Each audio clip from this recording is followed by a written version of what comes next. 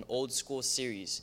And basically what we're doing is we're going back to the old fundamental teachings of what the Bible talks about, and not as old school as my grandma's tabernacle teachings, even though those were amazing. And if you guys know what I'm talking about, you guys agree with me.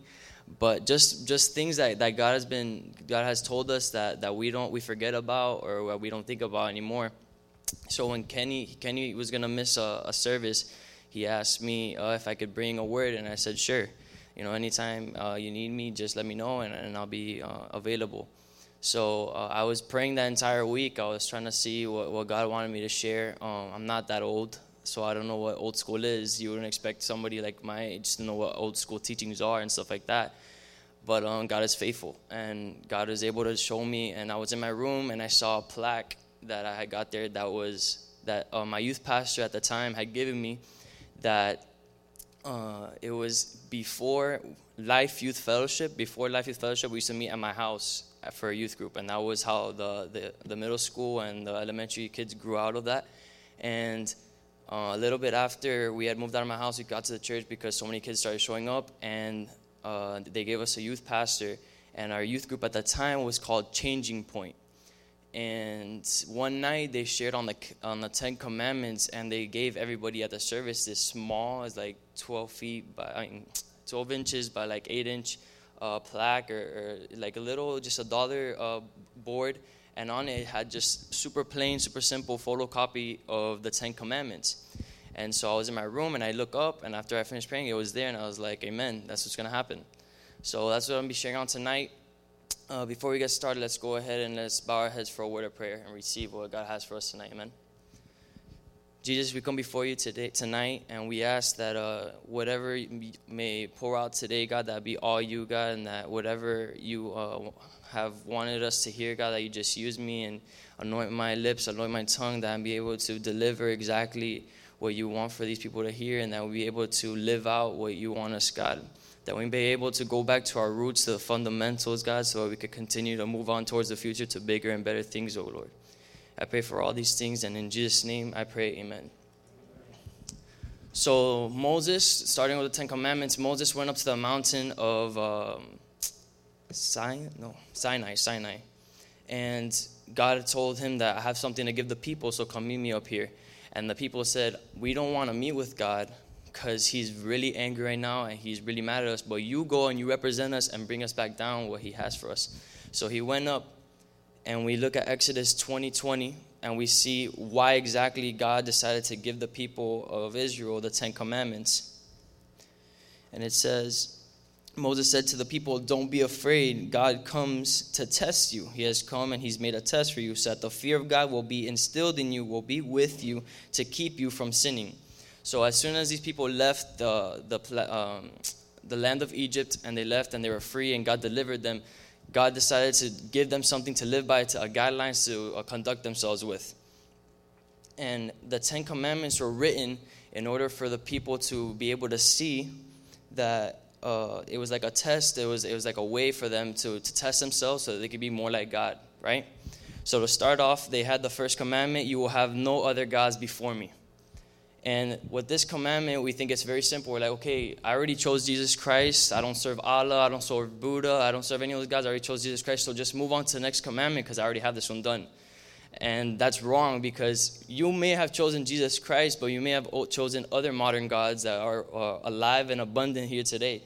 One of them, I call them the I God. And that person is yourself.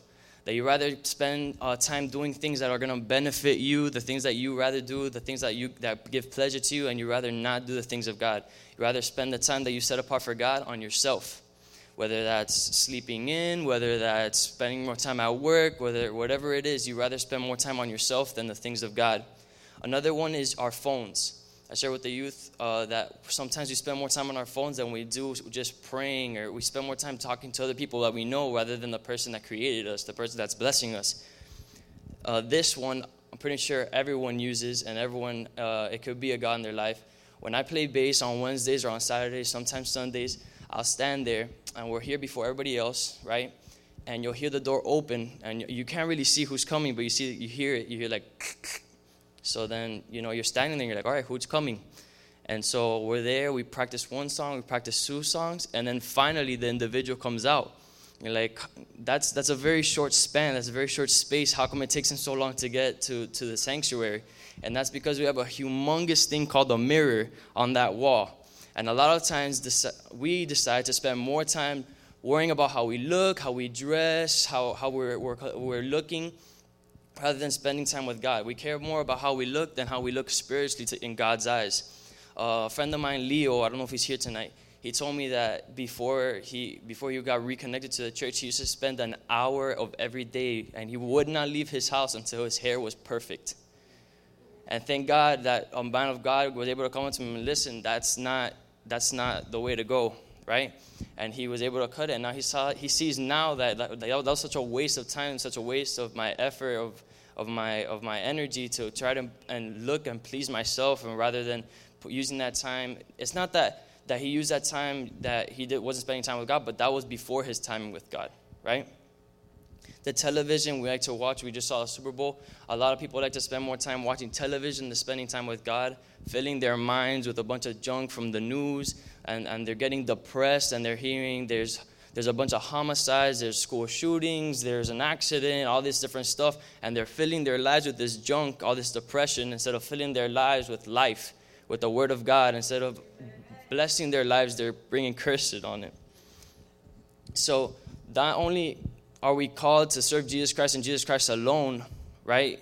Besides Allah, besides Buddha, great that you serve God, but make sure that all these demigods, all these small gods in your life, you kick out, that they don't take place of your Jesus Christ.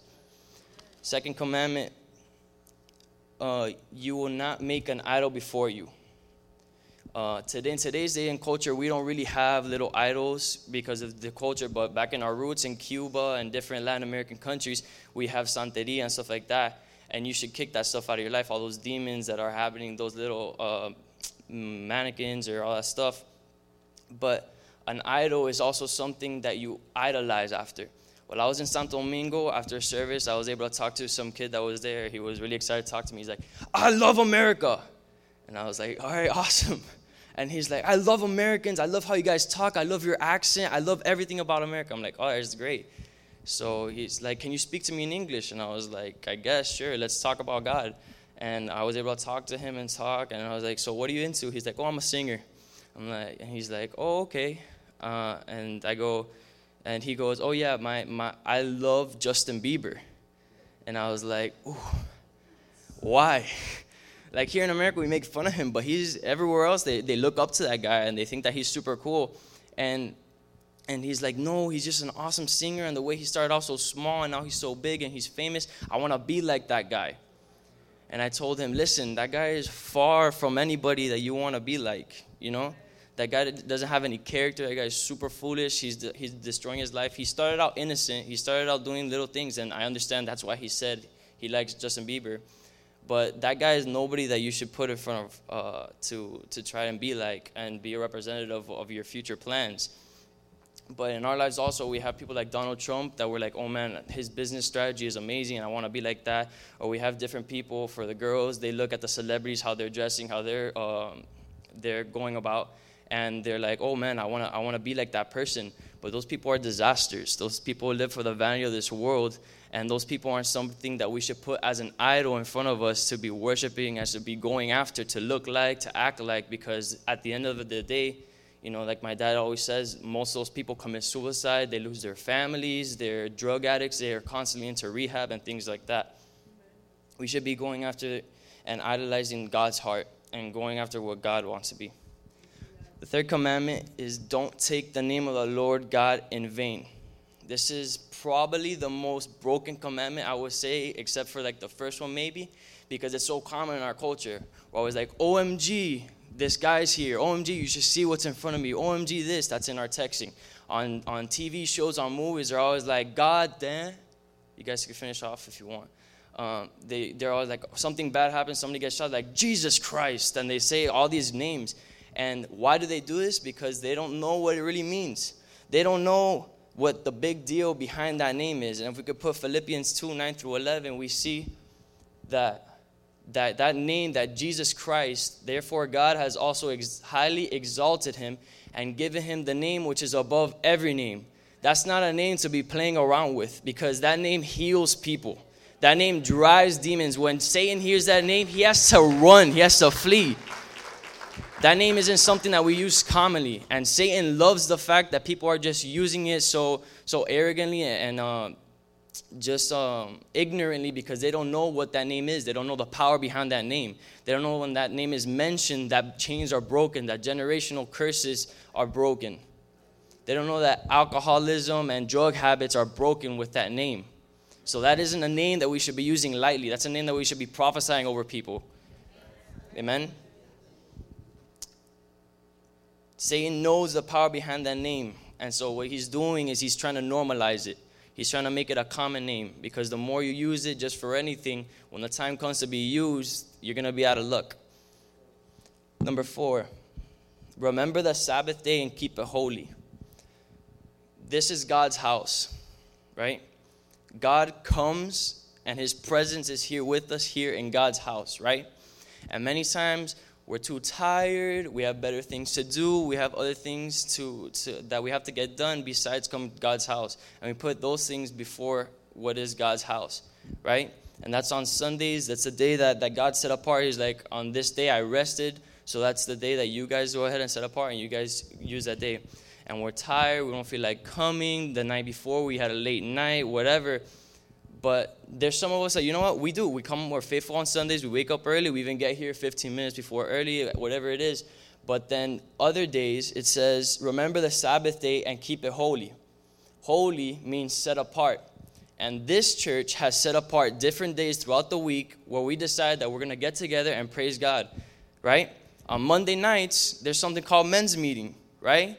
And it's a shame, it's crazy to think that a newcomer had to come. I didn't even know that. And they had to go to their group, and when they sat down, nobody was there for them, right? There are 1,000,001 reasons why not to come to men's meeting.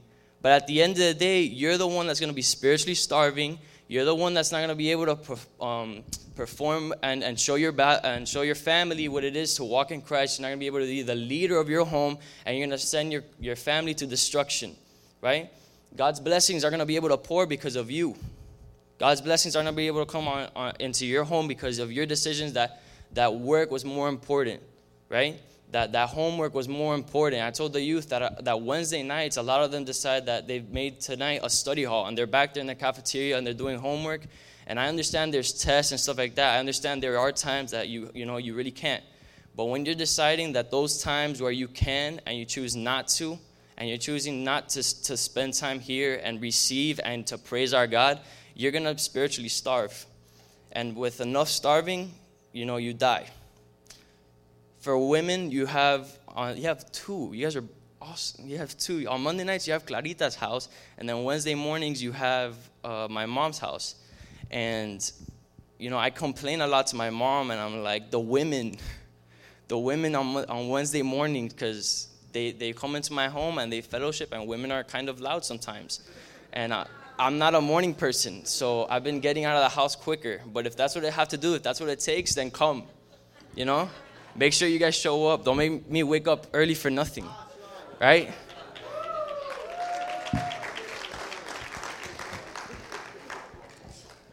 So like I said, we have 1,000,000 excuses why not to come. We have 1,000,000 excuses, the kids are tired, whatever it may be. You have your responsibilities, and obviously take care of your family before you be able to come to church. But don't exchange some time that you can set apart for God, right? I showed, and I wanted to honor this man. He's not here tonight because he has school and he has work and stuff. But Chris is super faithful, and he's in the middle of law school and he has a full-time job, right? And yet with that responsibility put in his life, with his work and with his schooling, yet every Saturday night he's here an hour before our practice. Practice starts at 5. He's here at 4.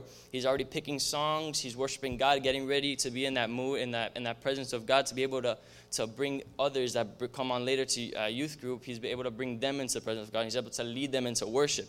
Now, he knows what he has to do. So you're not going to see him after youth group, right? You're not going to see him on Sunday. He does the same thing. He comes here an hour early. He prepares, and he brings the presence of God down here. You won't see him after. But the time that it's time to serve God and to praise God, he's here, and he's here faithfully, right?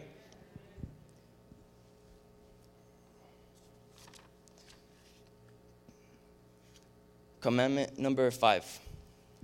Honor your mother and your father. I want you guys to notice that, there's 10 commandments, right? And yet this commandment was put as the 5th commandment. And these commandments are listed in the arrangement of importance, right? And notice that God holds the honoring of your father and your mother, above killing, above stealing, above committing adultery, above all those big sins that we like to call. He holds honoring your mom and dad of a greater importance, because he knows that those are the people in what you receive instruction, you receive discipline, right?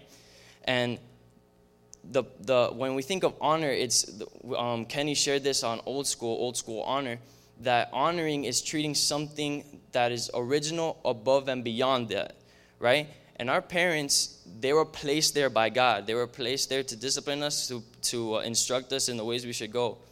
And a lot of the youth, and I'm sure it's the same case tonight, we feel like those people in my life that we call my parents, they don't deserve honor. They don't deserve, because they maltreated me, they verbally abused me, whatever the case may be, they just do not deserve that honor. And God's like, that doesn't matter, because I haven't told you that you're doing it for them. You're doing it for me. I'm asking you to honor me by honoring them. And by honoring them, that's how we honor God. And honoring our parents isn't listening to them. My mom, she used to say, you're allowed to have 1 C in your report card. And so in 7th grade, I was like, fine, I'll have 1 C. So I would do my homework, but I do just enough that I knew my mom would be okay with. But that's not what honor is. Honor is doing what your parents, what your leaders, what your spiritual fathers, your spiritual mothers prefer. It's not what they want, it's what they prefer. My mom prefers me to get straight A's. And in 8th grade, I realized, man, I'm dishonoring my parents. They're here, they're paying for my education. I'm going to a private school, and I'm here, and I'm dishonoring them because I'm not doing what they prefer in my life, right? Your boss, he expects you to get to work on time, but I bet he prefers for you to get there before to get your things ready, right? He wants you to get the job done, but I bet he prefers for it to be well done, for it to be done right, for it to be done with excellence.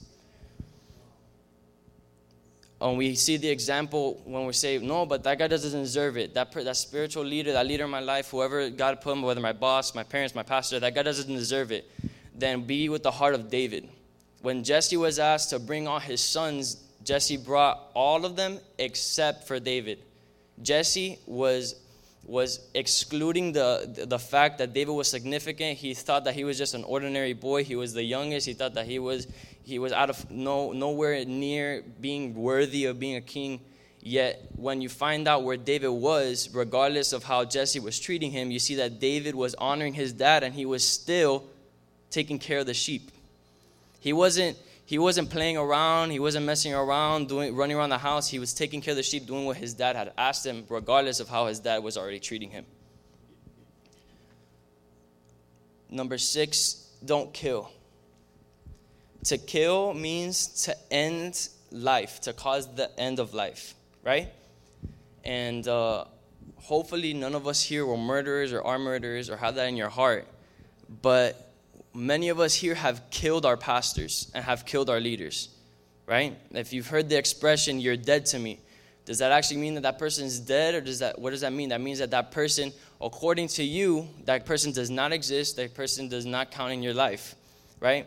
And we've killed our pastors and leaders because all the life they've been pouring into our life, we're like, we don't want to hear it. We don't want that instruction. We don't want that discipline. We don't want that in our life. They say, hey, you shouldn't be talking to this girl. I don't want you talking to this girl. You should cut that out. We're like, no, what do you think you know? My parents are okay with it. We go, and he says, hey, I need you to do this for me. I need you to carry this out because a brother needs something. You're like, no, I have better things to do, right? He says you cut something out. He says you come to the marriage conference. He says come to the men's group. He tells you to do a bunch of things, and we decide, no, we're better off.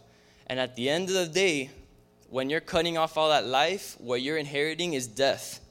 And that death that's coming into you, by you neglecting the life that's in the pastors that they're preaching into you, you're causing your own destruction and you're moving towards your own death because you've decided to not receive life. Number 7, don't commit adultery. Adultery is having sexual interactions with somebody that's already married. But I also see adultery today as fornicating, because whoever you're having those sexual interactions with, that one day will be somebody's wife. That will be somebody's husband. That is somebody that belongs to somebody that the Lord has decided to put away for somebody else. And by you intervening there and you're messing around with their life, you're already disconnected and you're already interacting in what is adultery, right? Not only that, but pornography, right? Whoever that is that you're looking at somebody that's not going to be your wife. You're looking at somebody that's not supposed to be for you, for somebody else's eyes only. And that's not what God has for you. God has something wonderful for you. He has something pure. He has something that's already dedicated to you. You don't have to mingle around. In fact, stay far away, right? And sometimes girls, they like to mingle and they like to do both. They like to just go close enough to the line, right? They like to flirt just close enough to the line, and then they'll back away, right? But that's just as bad, because you're messing already with somebody's heart. You're already going towards making their feelings and their emotions aroused towards you, and then you're cutting it off, and that's already playing with what is adultery and that stuff. If you go to Matthew 5:28, please. But I say to you that whoever looks at a woman to lust after her has already committed adultery with her in his heart. Right? That goes back to what I said about pornography, about even just looking at someone, right? And having those feelings, that intentions, those immoral intentions in your mind. If we go to Deuteronomy 6:15, for the Lord your God is a jealous God among you, lest the anger of the Lord your God be aroused against you and destroy you from the face of the earth. Us as Christians, there's another name that we have besides Christians called the bride of Christ. Right? And God wants that our hearts be fully into Him, right? That everything in our life, that everything that we receive, that it all points back to God. That when people ask, oh, what are you? Like, oh, I belong to Jesus. I'm Jesus' bride. I'm part of Jesus. I'm part of His family. And God is a jealous God. And when you decide to go away from that and go away from Him and cheat on Him, as we use that word today, right? God doesn't take that very lightly, right? In fact, He's so jealous that if He can't have you all to Himself, that it says He will destroy you from the face of the earth. Right? God doesn't play around with His children, with His bride, because He wants it, and He's a jealous God. He wants you all for Himself. Commandment number 8. Don't steal. This is taking something from someone else that does not belong to you. Right? If we... whether it's cheating on tests, whether it's cheating at work, whether it's, I've heard this happens a lot, when somebody gives you change and you decide that when they give you the wrong change that you don't say anything and you don't give it back to them, that's stealing, right? But more in a practical sense here in the church, cheating happens when you take something from someone or keeping something that belongs to someone that does not belong to you. When God does a move in your life, when you're going through a trial, through a tribulation, and something in your life is not going well, but God intervenes and He saves you and He takes you out of that situation, then out of that, something called, the story of that is called the testimony, right? You went through a test and God came into your life and He saved you, and now you have a testimony, a testament of God's goodness in your life. And a lot of us are selfish with that, and after God has intervened in our life, after God has decided to do, bless us abundantly even though we don't deserve it, we keep that inside. And what you don't know is that there's somebody in your circle of influence, whether your circle of friendship next to you, that might be going through the same exact thing that you just went through, and by you keeping that in your heart, that testimony, and not showing them, hey, listen, God is real, that God is going to intervene in your life, God is coming through, you're holding back that hope that belongs to them. You're holding back that encouragement from them.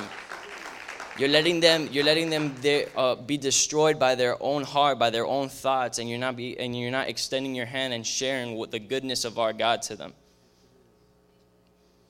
During worship, the same thing when we're up here, when we take the time out to practice and to bring the worship songs, and we're bringing down the presence of God and God is inhabiting us, right?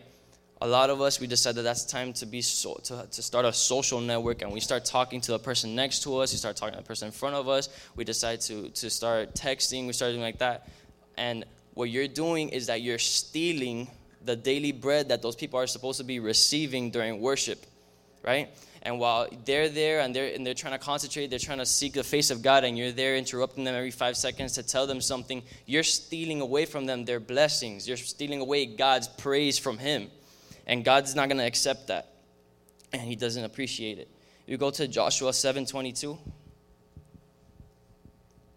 So Joshua sent messengers, and they ran to the tent, and there it was hidden in his tent with the silver under it.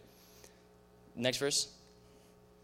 And they took them from the midst of the tent, brought them to Joshua and to all the children of Israel, and laid out before them the Lord.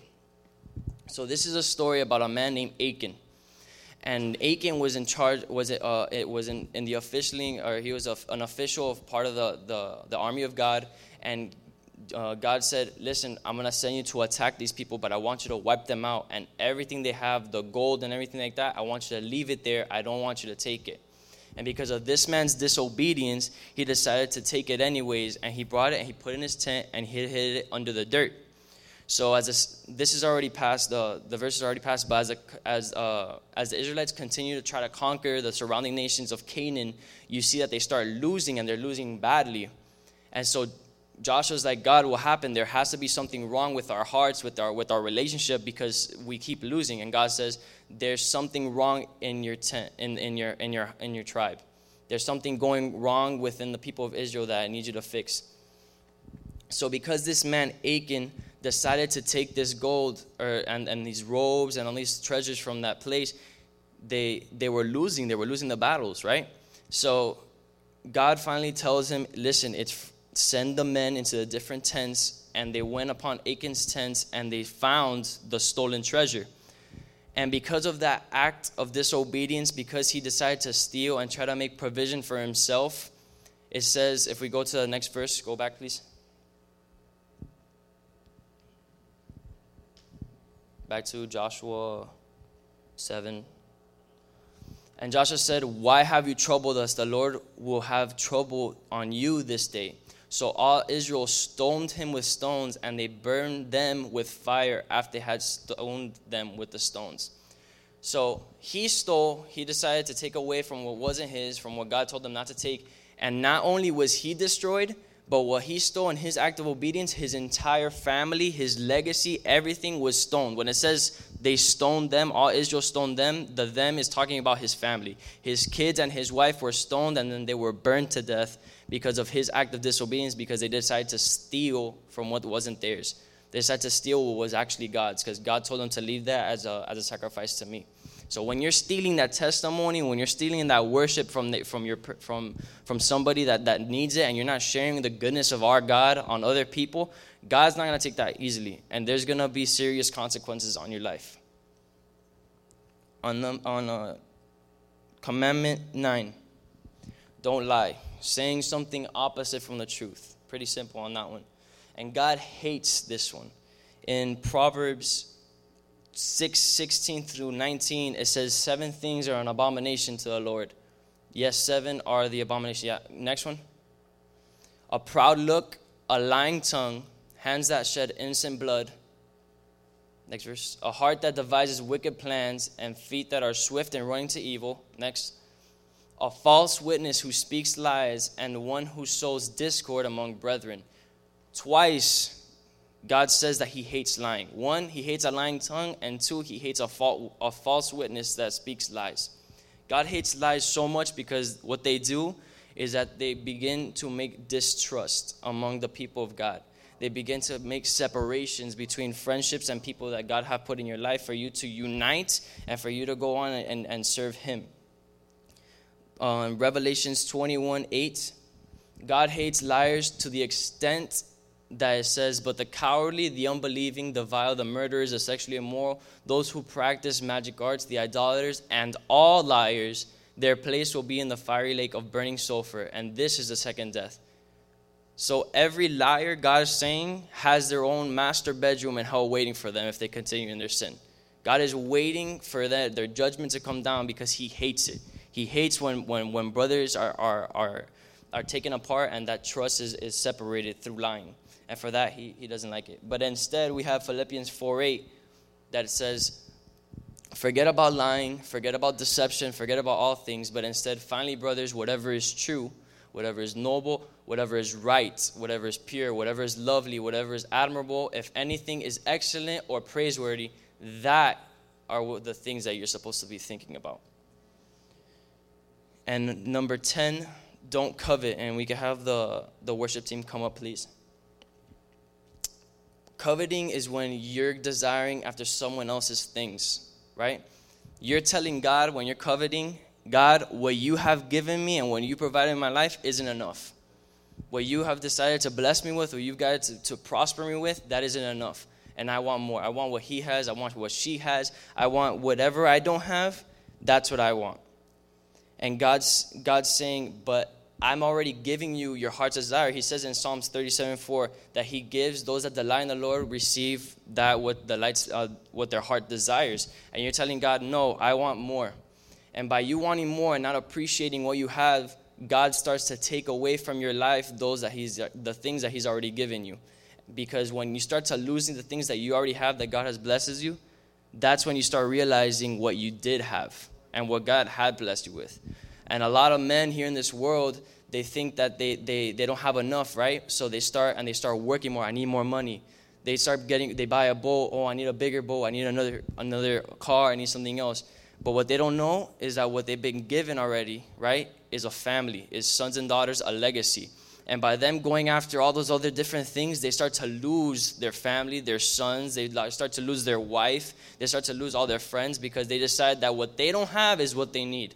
And God has already put in their life something that they need and something that they have, and they don't appreciate that. And they forget all the blessings that have already been in their life because they've chosen to go after what God has for them. In Ephesians 1:3,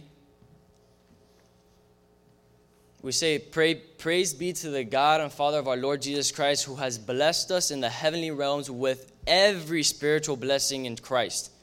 Genesis 49:25, please.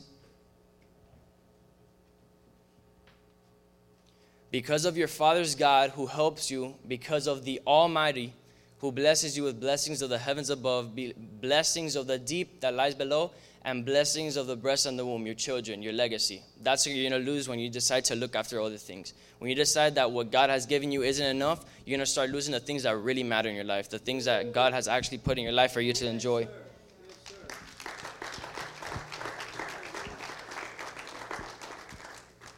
And now finishing with this, these 10 commandments, they were given to us as guidelines to live by, right? And like it says in Ephesians 20:20, it was given, God has brought us a test. And by now, when God has finished speaking to me about this certain sermon, after I finished, I felt like a failure. Like that test, if that was a quiz out of 10 questions, I probably failed every single one of them. And I don't know about you guys, but if you're feeling the same way, we feel that we are so unworthy. We feel like we just did all of this. We have nothing to offer up to Christ. And so what God was showing the people of Israel was in the first verse of Exodus 20, it says, I am the Lord your God, the same God that brought you out of the land of Egypt. God is showing us how much we are dependent on a Savior. How much we need something to save us from the world, that we cannot do it alone. That it is impossible because of the destruction that we brought upon ourselves by disobeying these 10 commandments. If we could go to Romans 3:19 through 20. Now we know that whatever the law says, it says to those who are under the law. The 10 commandments were made to show people how bad they are and how desperate they were in need of something more, a Savior. So that every mouth may be silenced, that no one can say they are good, and the whole world will be held accountable to God. Next verse. Therefore, no one will be declared right in God's eyes. No one will be declared righteous in his sight by observing the law. When they try to apply the law to their life, they're going to see that how much of a failure they are without a Savior in their life, how much they're dependent on something. Because through the law, we become conscious of sin. It shows us that there's something messed up. Next verse. But now a new righteousness, something God has made for us. But now a righteousness from God, apart from the law, has been made known, to which the law and the prophets testify. Next verse. This righteousness from God comes through faith in Jesus Christ and to all who believe. There is no difference. Next verse. For all have sinned and fallen short of the glory of God. But, next verse, we are all justified freely by his grace through the redemption that came by Jesus Christ. The 10 Commandments, what this book, what these 10 rules were supposed to do, supposed to be like that thing we have on that wall, the mirror. It was for us to be put in front of our face and to see all the black, all the dirty stuff we have in our lives and notice that we are in need of a solution, of a cleaner. And that blood of Jesus Christ is the only thing that can wipe away that stuff from our lives.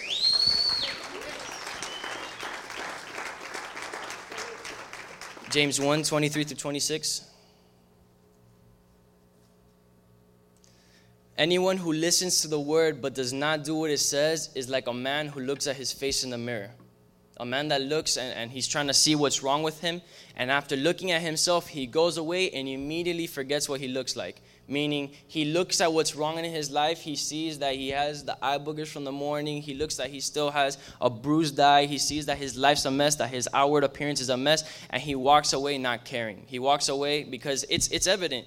We all look at this and there's no way that we can look at this and say that we're still righteous, that we're still good people. We cannot look at these 10 commandments and still say, well, I'm kind of a good guy. I'm still kind of a good girl, right?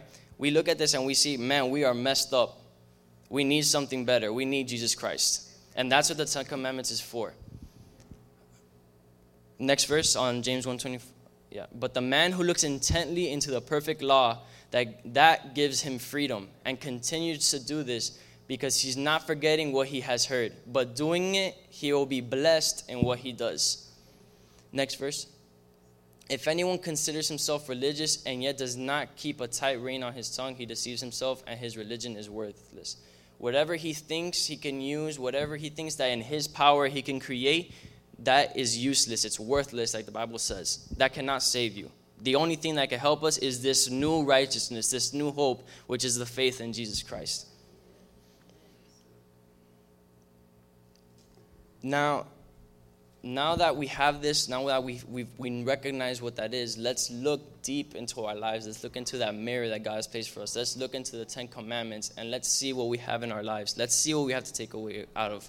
Let's see what we could take away to be closer and get a closer relationship with our Lord Jesus Christ. Because what we have done, everything is gone. Right? Jesus is going to wipe it away. He's going to make you perfect. He's going to make you unblemished. He's going to make you righteous in his eyes through that grace that is in Jesus Christ.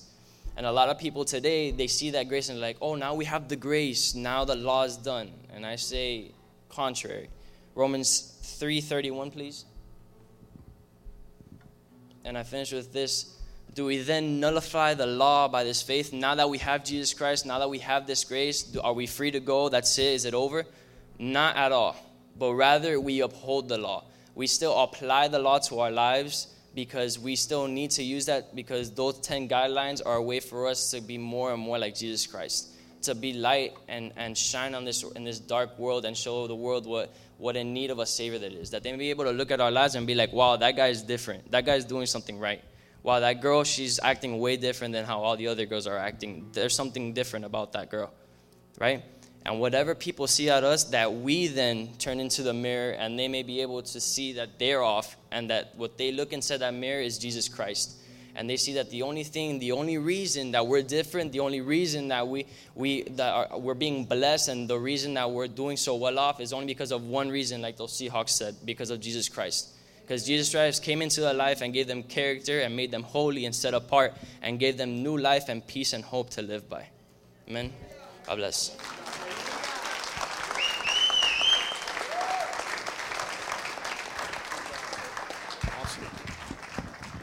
Amen. You know what I say? Word of the Lord. Amen. Word of the Lord. Let's ask the ushers to come forward as we celebrate tonight what we hold so dear, which is the the table of the Lord, where we remember the body and the blood that was shed, the body that was broken.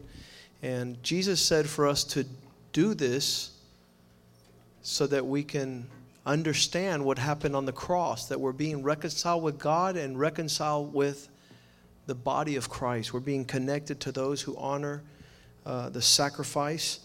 And I'll tell you what, as a pastor and sitting there listening to Nick share tonight, he was dead on with I was like, man, I'm feeling mighty low. You know, when you're looking at the righteousness of God, you're like, I can't even move. What am I going to do in the presence of a holy God? They're called His holy commandments. And so I praise God for His heart and for bringing that grace of the goodness of God. I praise God that's not, there was no rehearsal. There was no, we didn't say, okay, Nick, now remember now, don't squash the people. And I'm like, Nick, you're squashing your dad. And then God gives them what the Bible says, rightly dividing the word of truth. Being able to make our hearts understand God in a powerful way. Father, we thank you tonight for this table. And we ask your blessing upon it as we partake in obedience to your instruction. And that we realize that all the law is, and all the teaching and instruction is to describe and illustrate and define your reality. Bless this table, Lord. The bread that represents your body that was broken for us. Bless the cup that we will drink, Lord, that reminds us of the blood that was shed upon the cross at Calvary. Father, we pray that it being sanctified, we declare that it will be a blessing to us tonight as we partake. And we get to examine ourselves and our standing before you so that we might not only partake, but that we might partake in a manner which is worthy, giving you full honor and dignity. Lord, I pray, oh God, that it would bring life and healing and blessing to our home. As the holy things of God have been set aside as a blessing and an encouragement and strength to His people. We give you thanks for what you did at the cross of Calvary and how you willingly laid down your life that we might live and live in an abundant measure. Bless this bread and bless the cup as we receive it and celebrate your table in a manner which magnifies and glorifies your holy name. In Jesus' name we pray. Amen and amen. As the ushers are passing out the elements, the Bible says for us to consider the way we're living and to get right with God first. If you're not right with God, it's going to be very difficult for you to get right with others. And just come before God and ask Him to forgive you and to create a right spirit within you. A lot of times our spirit gets a little bit infirm and we get colds and runny, like a runny nose. We get a runny spirit. It starts getting inflamed and sick and toxic. We start thinking wrong, unhealthy thoughts. We lose our virtue and our righteousness. So ask God tonight to wash you with His blood and allow you to receive the representation of His life as you partake of His table. We're going to sing one song, give time for the ushers to pass out the elements.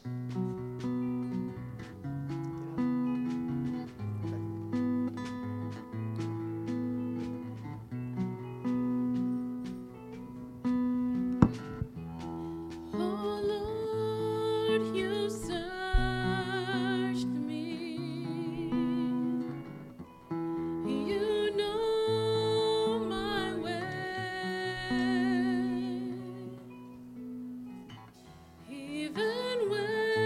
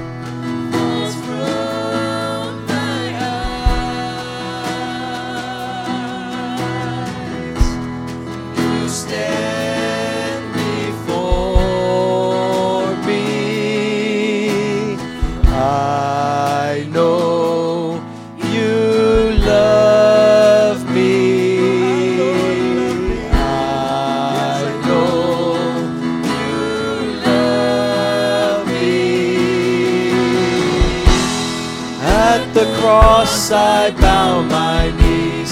Where your blood was shed for me, there's no greater love than this. You have overcome the grave. Your glory fills the highest place. What can separate me now? At the cross I bow my knees. Where your blood was shed for me, there's no greater love than this. You have overcome the grave. Your glory fills the highest place. What can separate me now? You tore the veil. You made a way when you said that it is done. You tore the veil. You made a way when you said that it is done. When you said that it is done.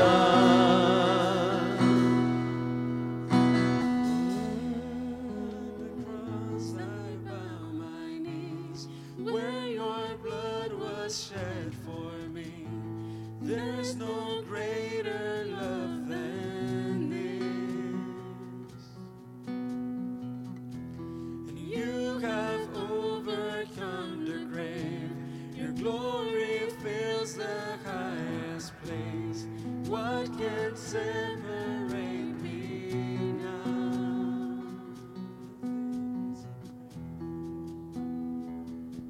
I received from the Lord that which I also delivered to you, that the Lord Jesus, on the night he was betrayed, he took bread, and when he had given thanks, he broke it and said, "Take and eat. This is my body, which is broken for you. Do this in remembrance of me." You may participate of the bread.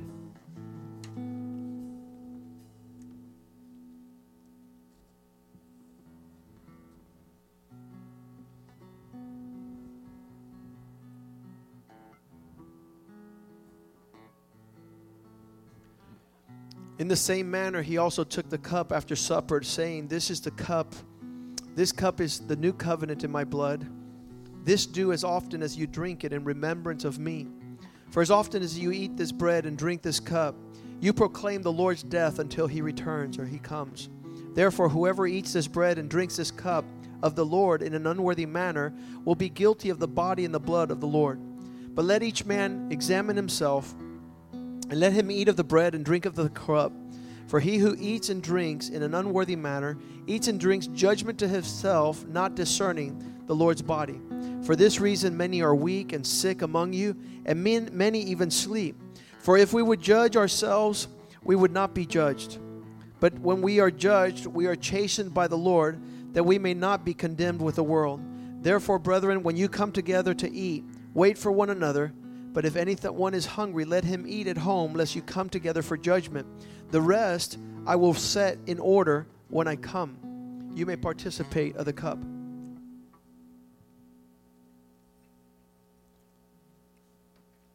Let's stand tonight.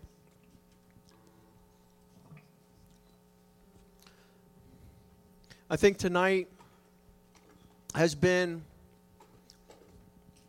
a little bit more clarity of the work of Christ's redemption.